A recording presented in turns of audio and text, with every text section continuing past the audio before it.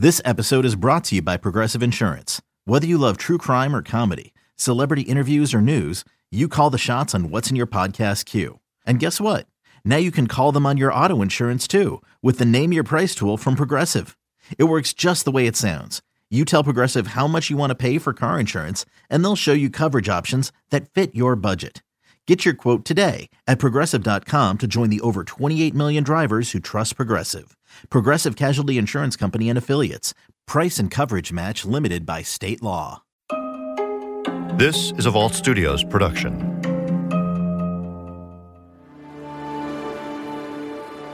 It's late at night on February 27th, 1990, when gunshots ring out on a quiet residential street in northeast Atlanta.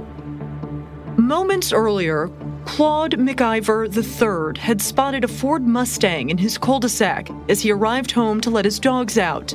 Tex, as he's known to most people, would step outside with a gun in hand. 3 young men were sitting in the Mustang. 2 would tell police they saw Tex pull out the gun and fire. First, 2 shots in the air, and then 2 shots in their direction. As the shots echo throughout the otherwise quiet neighborhood, the driver of the Mustang pulls away and drives off. One of the bullets hits the gas tank, but the 3 young men inside the car escape without injury. According to police reports, McIver at the time denied firing a weapon, but said he chased the teens on foot because he was worried about burglaries in the neighborhood. He was indicted for aggravated assault, criminal damage to property, and possession of a firearm during the commission of a crime. An attorney for Tex McIver would later claim it was self-defense, that Tex was fearful. The charges are serious, and Tex undergoes a psychological evaluation. But he's found to not have aggressive tendencies.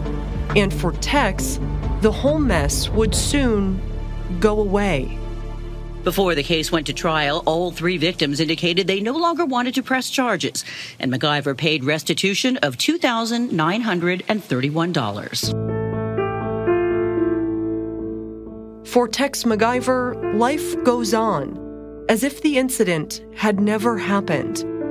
The matter is settled privately, and the gunshots are soon forgotten by most people.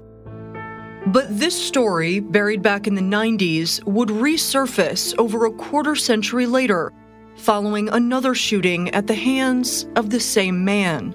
A shooting that would draw similar claims of fear and a seemingly endless series of questions only one person could answer. Why did it happen? What was this done on purpose? Or was this simply an accident? All this stuff has cascaded down on you, Tex. And a year ago or 6 months ago, you couldn't have wrote a book about this and believe it would have come true. But it did come true. And yeah, it's heartbreaking. I'm Caitlin Ross. This is Intent, the Tex McIver case, Chapter 1.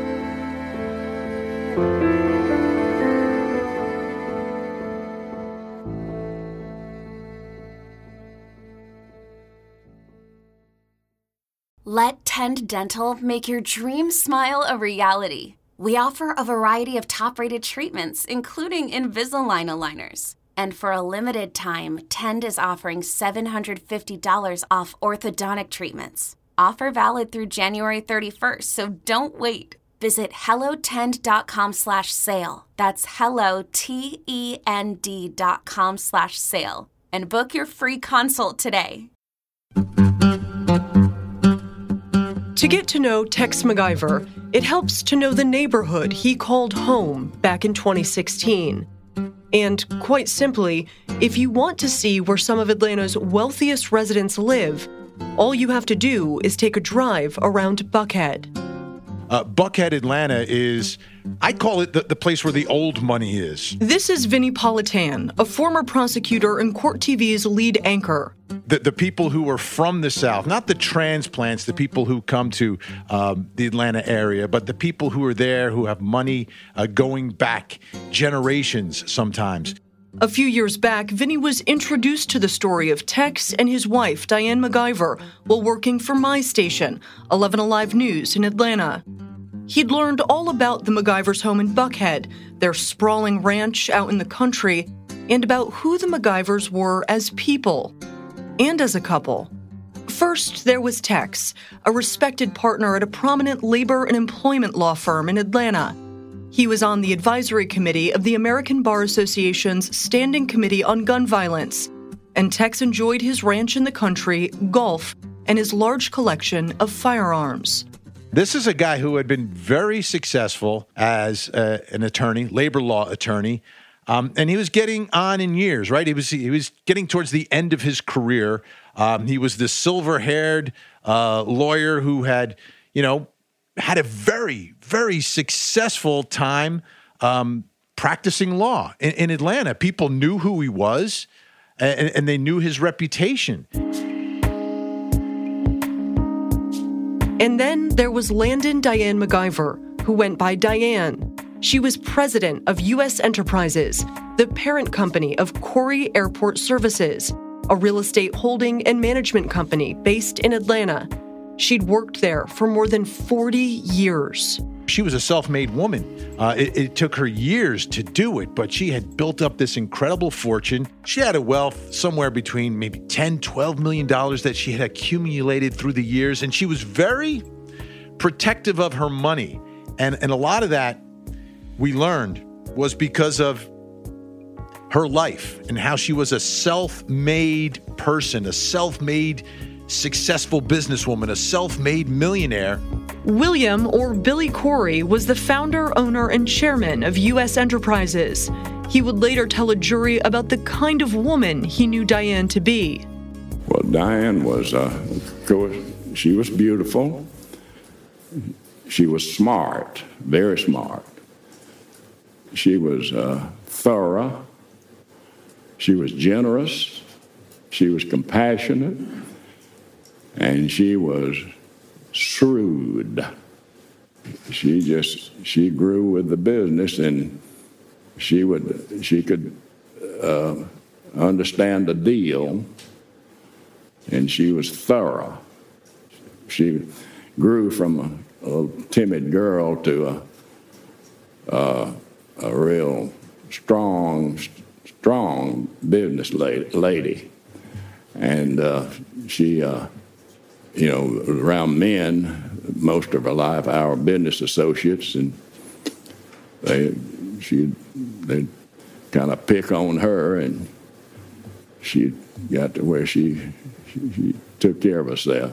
If it needed to be, she could charm a bird out of a tree, but he better be careful if he crossed her. Diane was pragmatic and punctual, with a love for the finer things in life, such as her extensive collection of jewelry, clothes, handbags, and furs. Like her husband, Diane spent her free time golfing or relaxing on the couple's ranch. But she worked hard and was serious about money. She'd lend money to a friend, but make sure it was paid back with interest. This was true in her marriage with Tex, too. When you look at the financial arrangement and aspect of their marriage, it was different. They were together, they lived together, they shared their lives together, but they didn't share their finances. Diane really kept hers separate, and Tex kept his separate. But at this point of their lives, Diane was so much more successful than Tex was. And at one point, Tex McIver, as a partner in this law firm, it seemed like he was being pushed out at the end. You know, it's the end of his career, and he's kind of getting shoved out the door because he's not able to produce the way he did earlier in his career by having the clients that bring in the money to the firm. And he was at the point where he actually had to borrow money from Diane. But it was done in an official way. There was paperwork, there was an agreement, there was a payment schedule. And when Tex would miss payments or was behind in payments, Diane would call him out on it. Over the years, Tex and Diane had gotten to know Sheriff Howard Sills in Putnam County. That's where the McIvers shared a ranch together in the country. And Sheriff Sills had the utmost respect for Diane and Tex. This man was the consummate gentleman at all times. Diane definitely wore the breeches in that house, okay? And he was the consummate gentleman at all times. I've never seen them quarrel. That doesn't mean that, trust me, I know. Look, I've worked enough domestic murders and domestic violence in my time to know the ins and outs. But if that was there, I never saw a shred of evidence. But even though we were friends and had been friends for a long time, you never know, what goes on behind closed doors. But there was certainly nothing ever that indicated that to me. Tex and Diane were both on their second marriages. They dated for a few years and then tied the knot in November of 2005. And when they weren't in Buckhead or traveling outside Georgia, the McIvers loved spending time at the ranch in Eatonton, about an hour outside of Atlanta.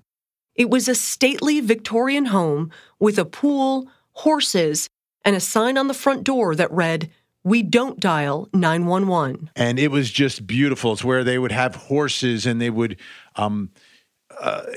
throw parties and host get-togethers for friends, and especially their little godson Austin. They loved spending time with him there. But it was kind of the labor of their love. Together, they wanted to have a place to go where they could get away from the city and just really enjoy themselves and enjoy the company of friends and family. Among those who spent a lot of time at the ranch were Andrew and Jane Ward, a couple whose relationship with the McIvers dated back to 2004, when they were looking to buy property across the street from the McIvers' Putnam County ranch. And we did end up buying that 23 acres right across the road from his property. Over the next 5, 6, 7 years, as we were building the property and getting to know them, there would be a knock at the door and they'd come over on their horses and they'd tie their horses up, we'd have a glass of wine and really just got to know each other from there on after. Andrew and Jane got to know the McIvers well and the relationship they seemed to have. They were like little children in love, weren't they? Yeah, they were definitely a good couple together, liked to have fun, enjoyed each other's company, and liked the same things, I would say, too. Both loved golf, both loved horses, both enjoyed entertaining. Loved their ranch, loved good food and good wine. They were a great couple together. And they seemed to do everything together, much to the chagrin of Tex, because Diane would always beat him on the golf course and we'd hear about it for the next 3 days on a hole-by-hole course. And she would actually take money out of his wallet for beating him at playing golf. So they really had a cute relationship. Yeah, they did. They had fun together. Andrew and Jane spent a lot of time with Tex and Diane before they were married, when the McIvers were still dating. We would go over to their property on our golf cart, just scoot across the road, go into the house, and Tex looked upon himself as a gourmet chef. So I actually bought him a chef's jacket with his name on it, and we would go over there, and he and I would open up the cupboards and find out what there was, and Jane and Diane would sit and chat, and Tex and I would conjure up some fantastic food. And this is something we must have done 50, 60 times, and it became quite a passionate thing to do. And usually by about 10 o'clock at night, we were all half asleep on the sofa, and we'd kind of wake up and go, hey, it's time to go home. You know, they both had quite big jobs in big careers in Atlanta, and they really enjoyed their ranch, as they called it. That's their time to relax, to be together, spend time, and do the things that they enjoyed doing. Yeah, they were like giggly teenagers. Yeah. And I'm guessing Tex was well into his 60s when we met them. And she was, I don't know, 10 years younger than him, maybe more. But they just acted like giggly teenagers all the time. And I used to comment when we got home from dinner with them how sweet it was that they would sit there and hold hands, because my own parents didn't used to sit and hold hands on the sofa. And here's a couple that have been married a couple of years and they've met each other later in life and they'd sit there and hold hands. It was very sweet. At one point, Andrew and Jane remember getting a call from Diane asking if they were free the following weekend. Said, do you want to go to Vegas? I said, what, next Friday? Said, yeah. I said, well, okay, we'll see if we can find some tickets. No, we'll fly in and pick you up. Oh, okay. So this is like I'll send a taxi or an Uber. No, we'll fly in and pick you up. They never exuded their wealth. You never would think, oh gosh, they're so posh and wealthy. They were just normal neighbors. Yes. But obviously they were affluent. They flew into the local airport, picked us up. We flew to Texas and picked up a friend of theirs. And then we flew on to Vegas.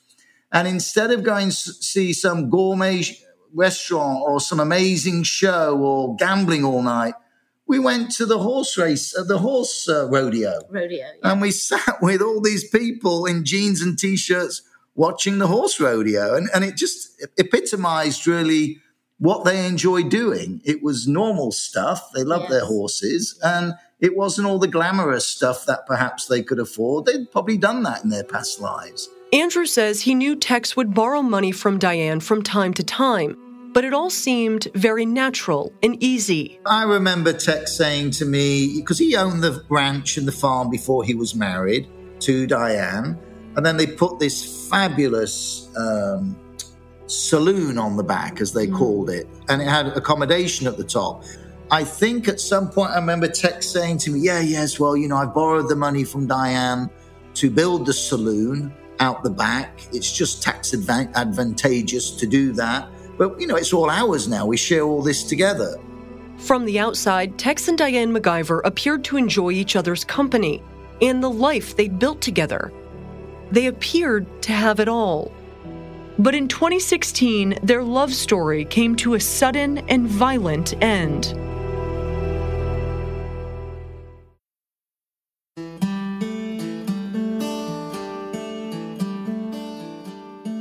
In late September of 2016, Tex and Diane McIver are planning an early fall weekend at the Putnam County Ranch with their good friend, Danny Jo Carter. Danny Jo is a cosmetologist who started doing nails in Atlanta back when there were only a handful of nail salons in town. She'd spent more than 4 decades in the industry building up her business. And along the way, she crossed paths with Diane McIver. At first, she'd do her nails almost every week. And then they started going out to dinner after Diane got her nails done. Danny Jo would later testify about her relationship with Diane and getting to know her in those early years of their friendship. She was very much a stickler about appointments. She kept appointments, canceled them. She expected you to do the same thing. And she would usually get to an appointment about 5 minutes early. And if you were 5 minutes late, she had been there for half an hour. After we became friends, which was kind of unusual because we were really different, because I am not as punctual or as organized as she is. And but we did go into dinner all the time. Then I started going to the functions at her company where they had parties or grand openings or something, and I got to know everybody at her office. Eventually, she got to know Tex, too, and she started traveling with the McIvers. Sightseeing in Paris, skiing in Colorado, snowmobiling in Yellowstone. Vacations typically paid for by the McIvers. And of course, Danny Jo had been out to the ranch plenty over the years, up to a few times a month. So on Friday, September 23rd, 2016, they'd made plans to meet up at Diane's office in Atlanta and then head out of town together. Before hitting the road late that afternoon, Tex and Diane have some red wine at Diane's office. The 3 of them then get in the McIver's SUV and make the hour or so trip out to the ranch with Danny Jo at the wheel. And the weekend flies by like a lot of weekends at the McIver Ranch. Horses, good food, golf, and shopping. On Sunday, Diane and Tex head out for a day of golf, and Danny Jo stays behind to ride horses with another couple. And I was going to stay there and wait for this young couple that comes and exercises the horses every week, I think, to ride with me, because it's really no fun. Well, it's not any fun for me to ride by myself. And then we were going to meet at the house probably around, I think it was 6 o'clock, and head out. Danny Jo is starving and thinking about a steak, so they head to Longhorn Steakhouse in Conyers, Georgia. It's on the way home, And this time, Diane is at the wheel. On the drive, Diane and Tex pass a tumbler of red wine back and forth, one of those Yeti tumblers with a top so the wine doesn't spill. And once at Longhorn, they head to the bar to wait for a table. Tex and Diane have another glass of wine while they wait. And then, after 10 or 15 minutes, they get a table. And another friend arrives for dinner. They order a bottle of wine for Tex and Diane to share. After a few hours of dinner and conversation, they head out to the McIver's 2013 Ford Expedition for the short trip back to Atlanta. Diane hands Danny Joe the keys. Danny Joe ends up driving, and it's because Tex had a couple drinks, was drinking some wine. Diane was having a good time as well. So Danny Joe was the designated driver. She was the one who got behind the wheel. Putnam County Sheriff Howard Sills says Diane and Tex were always careful not to drink and drive. They were the most conscious people I ever knew about not driving after drinking. And I don't mean I can drink a beer and get in my car, you know what I'm saying, it's something like that. But they wouldn't even do that. One drink of anything, and they were going to have somebody drive them, whether it was someone they knew or hired a driver or Uber or whatever. And so they set off for the last leg of the journey home. Danny Joe at the wheel, Diane in the passenger seat, and Tex in the back, directly behind Diane. And as they're driving into the city, it was 2016, and it was around the time where big in the news were some of the protests that were taking place, the Black Lives Matter protests. And they got to Buckhead, and there was some traffic on the main road. And Tex is in the back seat. He's not driving. But as he's sort of in and out of consciousness because he's dozing off, falling asleep, Danny Joe and Diane decide to take one of the exits to get away from the traffic. And now they're off of the highway and in downtown Atlanta. And at this point, there is some concern in the car because, and there's different stories, different versions of it, but concern about possible danger because of who is in the streets. Now, one story that came out was that Tex was very concerned about Black Lives Matter protesters being there and it being very dangerous. Another version of the story is they got off of the highway and under the underpass was a place where there was many homeless people were. Either way, as a result of this fear, Tex asked Diane to give him his gun, which he keeps in the console in the truck. So she goes in there, and in a shopping bag, like from a supermarket, a plastic shopping bag from a supermarket, is his gun. And now he's in the back seat with the gun, and Danny Joe and Diane are in the front seat, and they start driving, and they're on Piedmont Avenue, and you're heading from downtown Atlanta to Buckhead, which is north of Atlanta. At some point, as the McIvers and Danny Joe are driving through Atlanta, Danny Joe and Diane in the front and Tex in the back with the gun in his hand. At some point, the gun goes off. And it pierces the passenger seat and ends up striking Diane. And she is now shot. And at first, Danny Joe thinks that there's a joke going on because Diane says, I've been shot. And what do you mean you've been shot? And there's a level of panic inside this Ford Expedition. But at that point, Tex seems to take over in telling Danny Joe what to do, where to go. Where they go, much will be made of that decision in the months and even years that follow. They're near downtown Atlanta, which has a hospital called Grady Memorial, which is the leading trauma center. I mean, anyone who's in law enforcement, people know that gunshot victims, you go to Grady. It is the place where they are set up to handle gunshot victims. And they're closest to Grady. They're very close to that hospital. But Tex is directing Danny Joe not to go to Grady, but to go further north to Emory. Atlanta attorneys and 11 Alive legal experts Daryl Cohen and LaTonya Hines were also surprised by Tex's decision to take his critically injured wife to Emory instead of the closer hospital. If someone is shot and you're fairly close to Grady Hospital, which is the biggest and best trauma hospital I've ever known, why not go there? Why drive to Emory? I really go back to this because I think you ask anybody who's from Atlanta, your wife has been shot by you. You are closer to Grady. Anybody who lives here knows, go to Grady. But you choose to go outside of the place that is closest to go over to Emory, which is not known for that, and drive extra time. Very strange. But Howard Sills, the sheriff of Putnam County and longtime friend of the McIvers, says the hospital choice made sense to him and still does today. I policed Atlanta in the metro Atlanta area for many years, okay? If I get shot today, my deputies know that if I'm seriously wounded, put me on a helicopter and get me to Grady.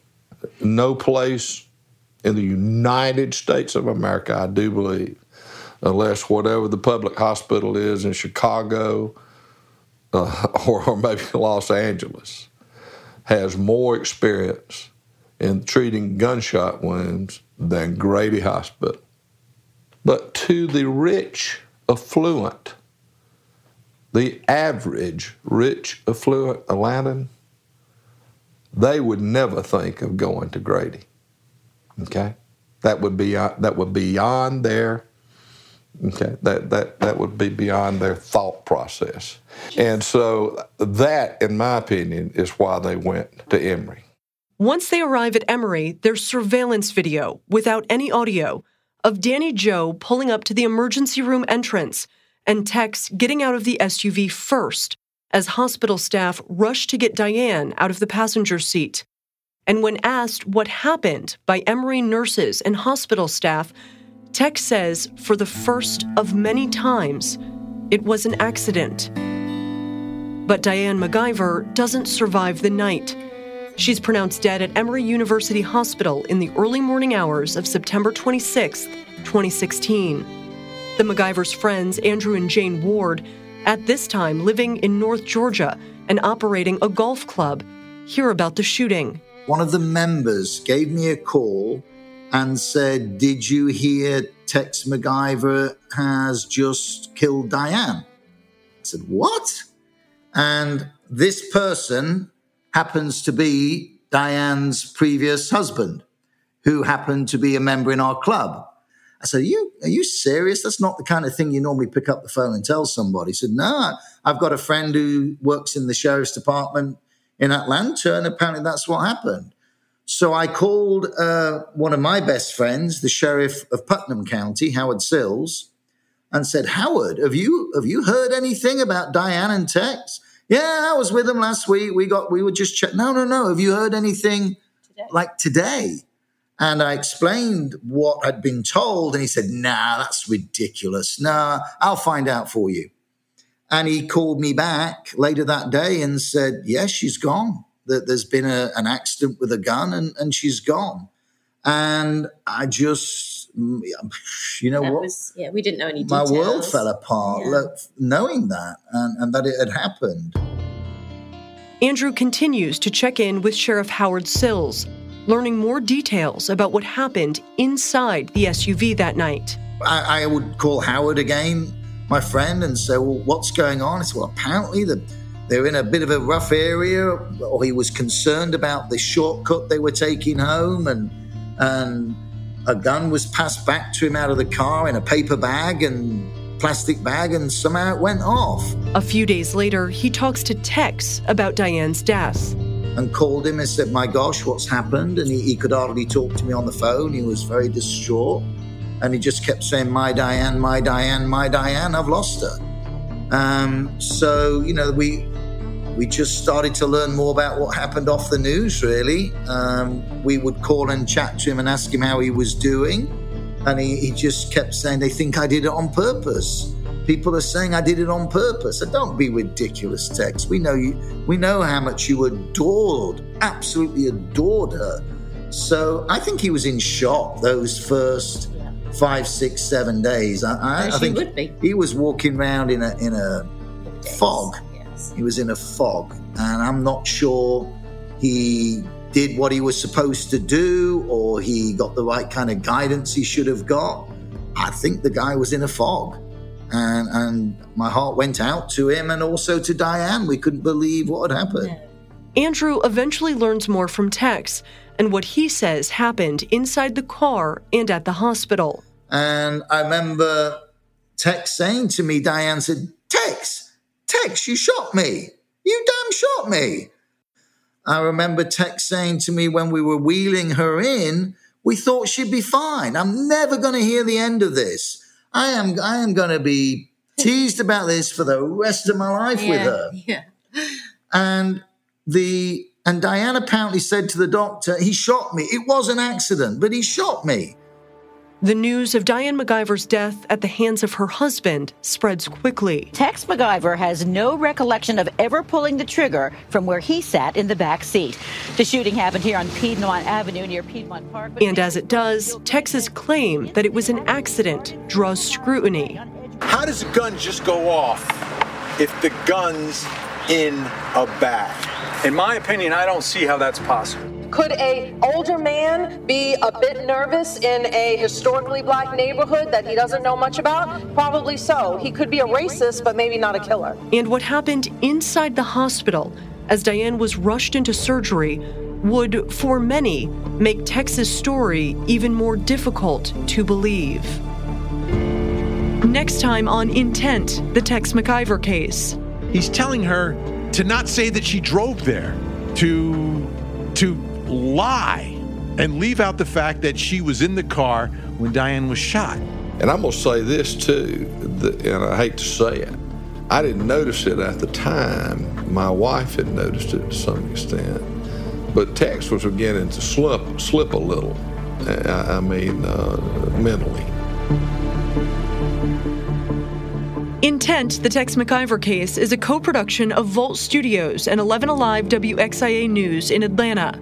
Thanks for all of the support from 11 Alive News Director Jennifer Rigby and my colleagues at 11 Alive, including Addie Haney, Wes Rada, Jack Scott, Kelly Kremis, Jesse Nussman, and Tian Johnson. Also, special thanks to Court TV lead anchor Vinnie Politan and our legal experts LaTonya Hines and Daryl Cohen.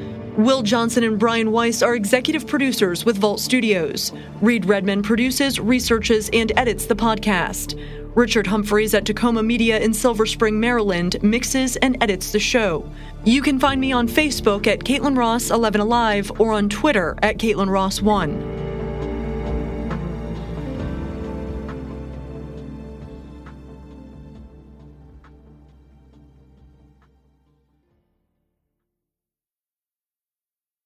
You know that science solves crimes. Forensic science is exciting, challenging, and most of all, rewarding work. But there's a shortage of qualified individuals in this field. Hi, I'm Terry with Loyola University Maryland's Forensic Science Department. Loyola is one of the only colleges in the country offering advanced degrees in forensic pattern analysis and biological forensics. Our courses, taught by forensic experts, feature hands-on training and small class sizes. They are based on real crime scene and forensic examiner training programs to ensure you are ready to make a difference. Our programs are open to students from a variety of academic backgrounds because we believe everyone can contribute to solving crimes. So what are you waiting for? Discover the excitement of forensic science at Loyola University, Maryland. Visit loyola.edu/forensic for more information. That's loyola.edu/forensic because you are ready to make a difference. Join one of Loyola University Maryland's forensic science programs today.